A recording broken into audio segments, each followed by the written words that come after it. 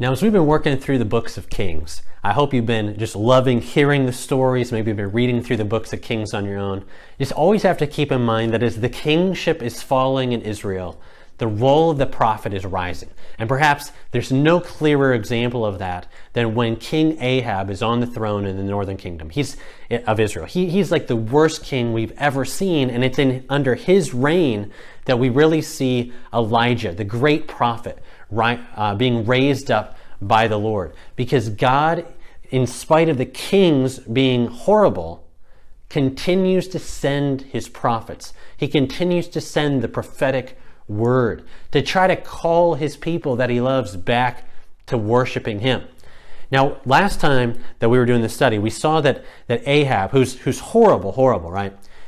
He actually humbled himself once when he heard God's decree of destruction against him and his house. And God sees the humility of Ahab in that story. And because God is so gracious and merciful, he actually shows mercy even to the worst of sinners, even to a guy like Ahab.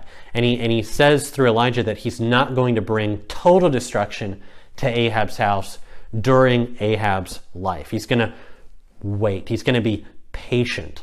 Now, that doesn't mean, because I don't want us to get confused here, that judgment's not going to happen to Ahab himself. God has already decreed this. This guy is horrible, especially what he did through, what Jezebel and him did to Naboth. Remember that Israelite who was faithful to the Lord, and Ahab basically, or Jezebel, his wife, has Naboth murdered so that Ahab can get what he wants, and judgment is decreed against Ahab. But I want to track a couple more of the stories because I want us to continue to see the rise of the prophets. All right, so you come to 1 Kings chapter 22, and you've got this kind of amazing story in 1 Kings 22. You've got Ahab, the king in the north, and he's been king for a long time. And we're kind of wondering what's going on down south, in Judah, where the king from David's line is on the throne. And the king down there at this time is named Jehoshaphat, and he's actually a pretty decent king. And for the first time that I think we can maybe see this in the books of Kings, I don't think this has happened up to this point, you see the intersection of Ahab in the north and Jehoshaphat down south, that the kings actually get together. Because what's happening up north is you've got another kingdom, Syria, that just keeps on attacking Israel. This has been going on for 3 years. And so maybe out of pity, Jehoshaphat, who's a pretty good king, comes up to talk with Ahab. And Ahab basically asks him for help, says, will you go with me to the battle against the king of Syria? And Jehoshaphat, rightly or wrongly, maybe not so wise actually, as you read this story, decides to link up arms with this horrible king Ahab in the north. And so they're going to go out to battle. But you can tell that Jehoshaphat has some reservations, because he really does seem to fear the Lord. And so he asks Ahab, do you have any prophet of the Lord up here that you could maybe just ask before we go out to battle together, if this is a good idea? And Ahab said, oh yeah, sure, I got lots of prophets. And so he calls in his 400 prophets of the Lord, and he asks them, should we go? And all the prophets are like, dude, you guys got it. You guys are going to crush it out there. And they all say the same thing. And Jehoshaphat, who's a good king, is kind of looking and listening to these guys. And he's like, I'm not so sure these guys are telling us the truth. You got any real prophets of the Lord around here that you could ask? One guy, Zedekiah, even grabs some horns and he's like, you guys are going to go and trample over the Syrians. It's going to be awesome. But Jehoshaphat is like, no, I really want to know, is there any real prophet of the Lord? And Ahab says, well, there is this one guy. His name's Micaiah, but I don't want to talk to him because he never says anything good about me. And Jehoshaphat's like, no, I really want to talk to that guy. And so he sends a messenger down to get Micaiah. And the messenger goes down and tells Micaiah, now listen, all the prophets up here are telling the kings what they want to hear. You come up and make sure you tell them something good.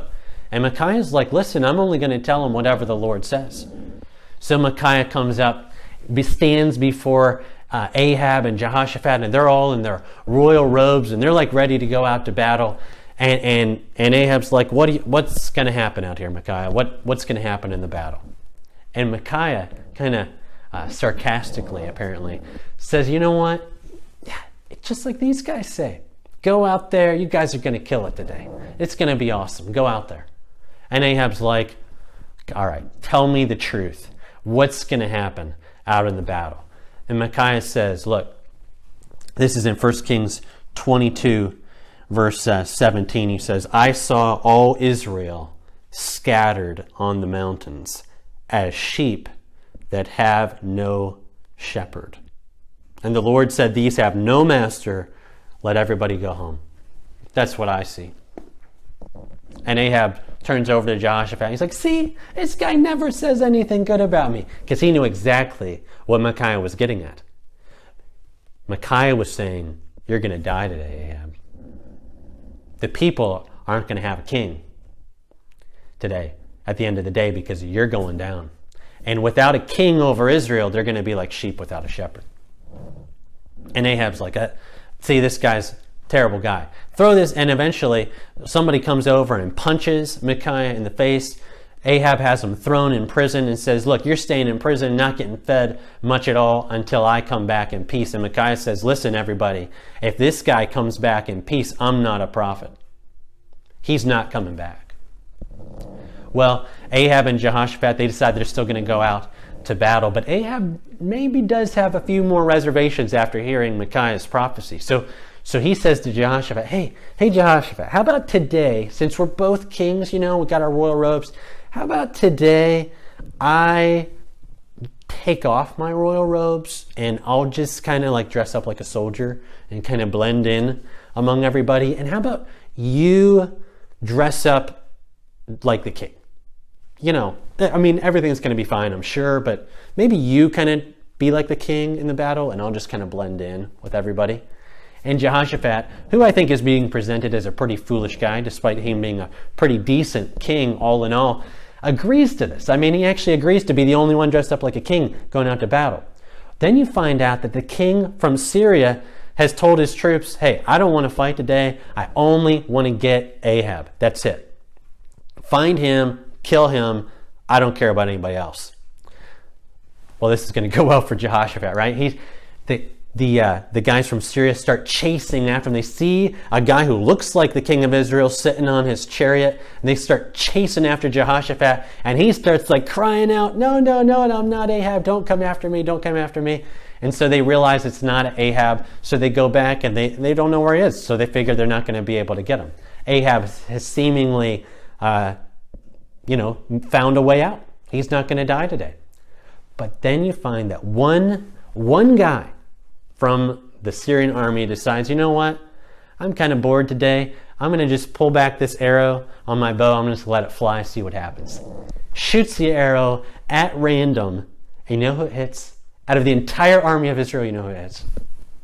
It hits Ahab right in the very spot between his armor where it can go into him. And he realizes, as he's so wounded, that he's going to die. He bleeds out and he dies. And the word of the Lord happens just like God said it would. That was the end of 1 Kings chapter 22, which really is the end of 1 Kings. You have Ahab's son, Ahaziah, comes to the throne, and unfortunately he follows exactly in the steps of his father, not just in the ways of Jeroboam, but he's just like his dad, Ahab, and he's horrible, and we're starting to realize, you know what? That kingdom, that dynasty of Ahab is going down in a hurry.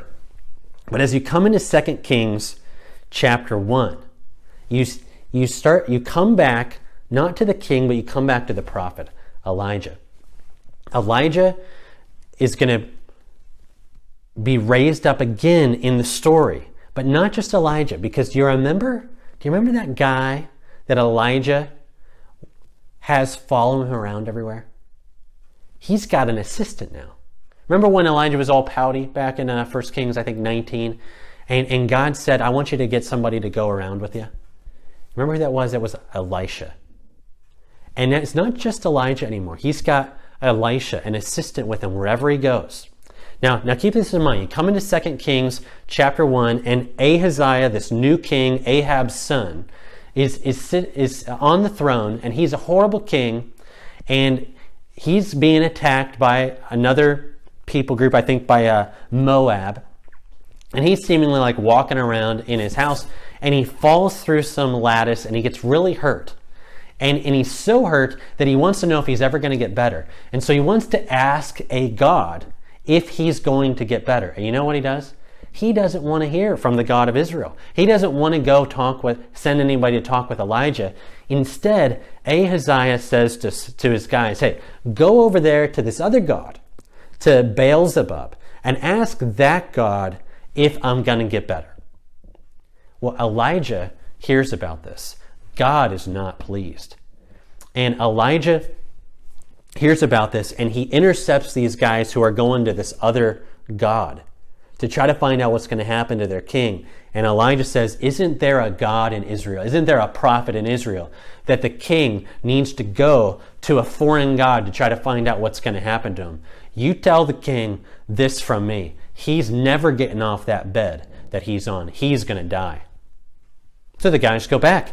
They go back, and Ahaziah is like, why'd you guys come back so quickly? And they tell him, look, this guy showed up. He said, you're going down. You're never getting off the bed. That's what the God of Israel says. And Ahaziah is like, who was it? And they say, well, this guy, whoever he was, he was wearing a garment of hair. This is in 2 Kings chapter 1, verse 8. It says that he was wearing a garment of hair with a leather belt around his waist. He was dressed up kind of funny. And the king says, just from hearing the clothing, that guy was Elijah. Go get him. He gathers a captain with 50 men. He says, go down there, bring Elijah to me, because he hates Elijah. The captain goes down with 50 men and says, oh, man of God, come with me. Elijah says, if I'm a man of God, I'm going to call fire down from heaven and you're all going to die. Fire falls, kills the captain and his 50 men. So Ahaziah sends another captain with another 50 men down. Go get Elijah. The guy comes down with his men. Oh, man of God, come with me. Elijah says, if I'm a man of God, I'm calling fire down from heaven. You're going down. 50 more men are consumed in the fire. Ahaziah, so stubborn, sends another captain with 50 more men down to get Elijah. You know what this captain does? He sees Elijah and he falls on his face and says, oh, please, oh, please, oh, please, don't send fire down from heaven on us. I'm just here. Please, please, please, please come with me. And Elijah says, all right. I'll go with you. God tells him it's going to be safe. So Elijah goes back, delivers the word directly to the king. You're never getting off this bed. You're going to die. This is the word of the Lord. And you know what happens at the end of 2 Kings chapter 1? What always happens in the books of Kings. The word of the Lord comes to pass. God's prophets speak his word, and his words always happen, just like he says they will. And then you come to 2 Kings chapter 2. This will be our last little story for this session. 2 Kings chapter 2, the time has come. Elijah is going home. Not to where he came from. God is about to take Elijah to be with himself. This is what we're told at the beginning of 2 Kings chapter 2. The Lord is about to take Elijah up to heaven to be with him. But Elijah has his buddy, his assistant, Elisha, his kind of protege, the guy he's been kind of mentoring, if you will, with him. And Elijah tells Elisha, hey, I want you to stay here. I got to go by myself over to this place. And Elisha says, listen, as the Lord lives, I'm not leaving you. I'm sticking right by your side. And so they keep on going. And then some other guys come over to Elisha and they say, hey, did you hear the rumor? Your master's going to be taken away from you today. And Elisha's like, I heard it. Keep quiet. So they go on a little further. Elijah's like, I want you to stay here. I got to go by myself. Elisha says, listen, I'm sticking with you. The other guys come over. Hey, Elisha, did you hear your master's going to be taken? I heard it. Quiet. They go on a third time. Elijah's like, stay here. I want to go across the Jordan by myself. And Elisha's like, I'm going with you. No matter what, I'm not leaving you. They cross over the Jordan River, just the two of them. And Elijah finally asks Elisha, what do you want, Elisha? And Elisha says, I want you to give me a double portion of the Spirit that's been on you. And Elijah's like, that's a hard thing. I don't know. I don't know what God's going to do. But if you see me taken up from you into heaven, if you see what God does, it'll happen. 2 Kings chapter 2, verse 11, as they still went on, they're talking, and then suddenly chariots of fire and horses of fire separate Elijah and Elisha, because nothing was going to separate them. And Elijah went up by a whirlwind into heaven, and Elisha saw it. And he cried, my father, the chariots of Israel and its horsemen. And he saw him no more. And Elisha goes back. And you think, what's the point? Elisha saw Elijah taken up into heaven. And we think, well, for one thing, when's the last time that happened? That somebody could leave this earth and still continue to live in the presence of God. We haven't seen that since Enoch, right? In the first chapters of Genesis, that he just wasn't there anymore because God took him. He was a man who walked with God and just seemed to keep walking with God beyond this place. And this seems to happen with Elijah as well. But we also see from the story, Elisha saw what happened. And Elijah had told him, if you see it, God will put a double portion of his spirit on you. And Elisha will be an even greater prophet than Elijah ever was. And you think that'll happen? You think that God's going to keep speaking through his prophets? That a man could even be a greater prophet than Elijah was? He could be if God's Spirit makes him that kind of man. And the next time that next study, we're going to look at what God continues to do, not now through Elijah, but through his protege, Elisha, the new man of God.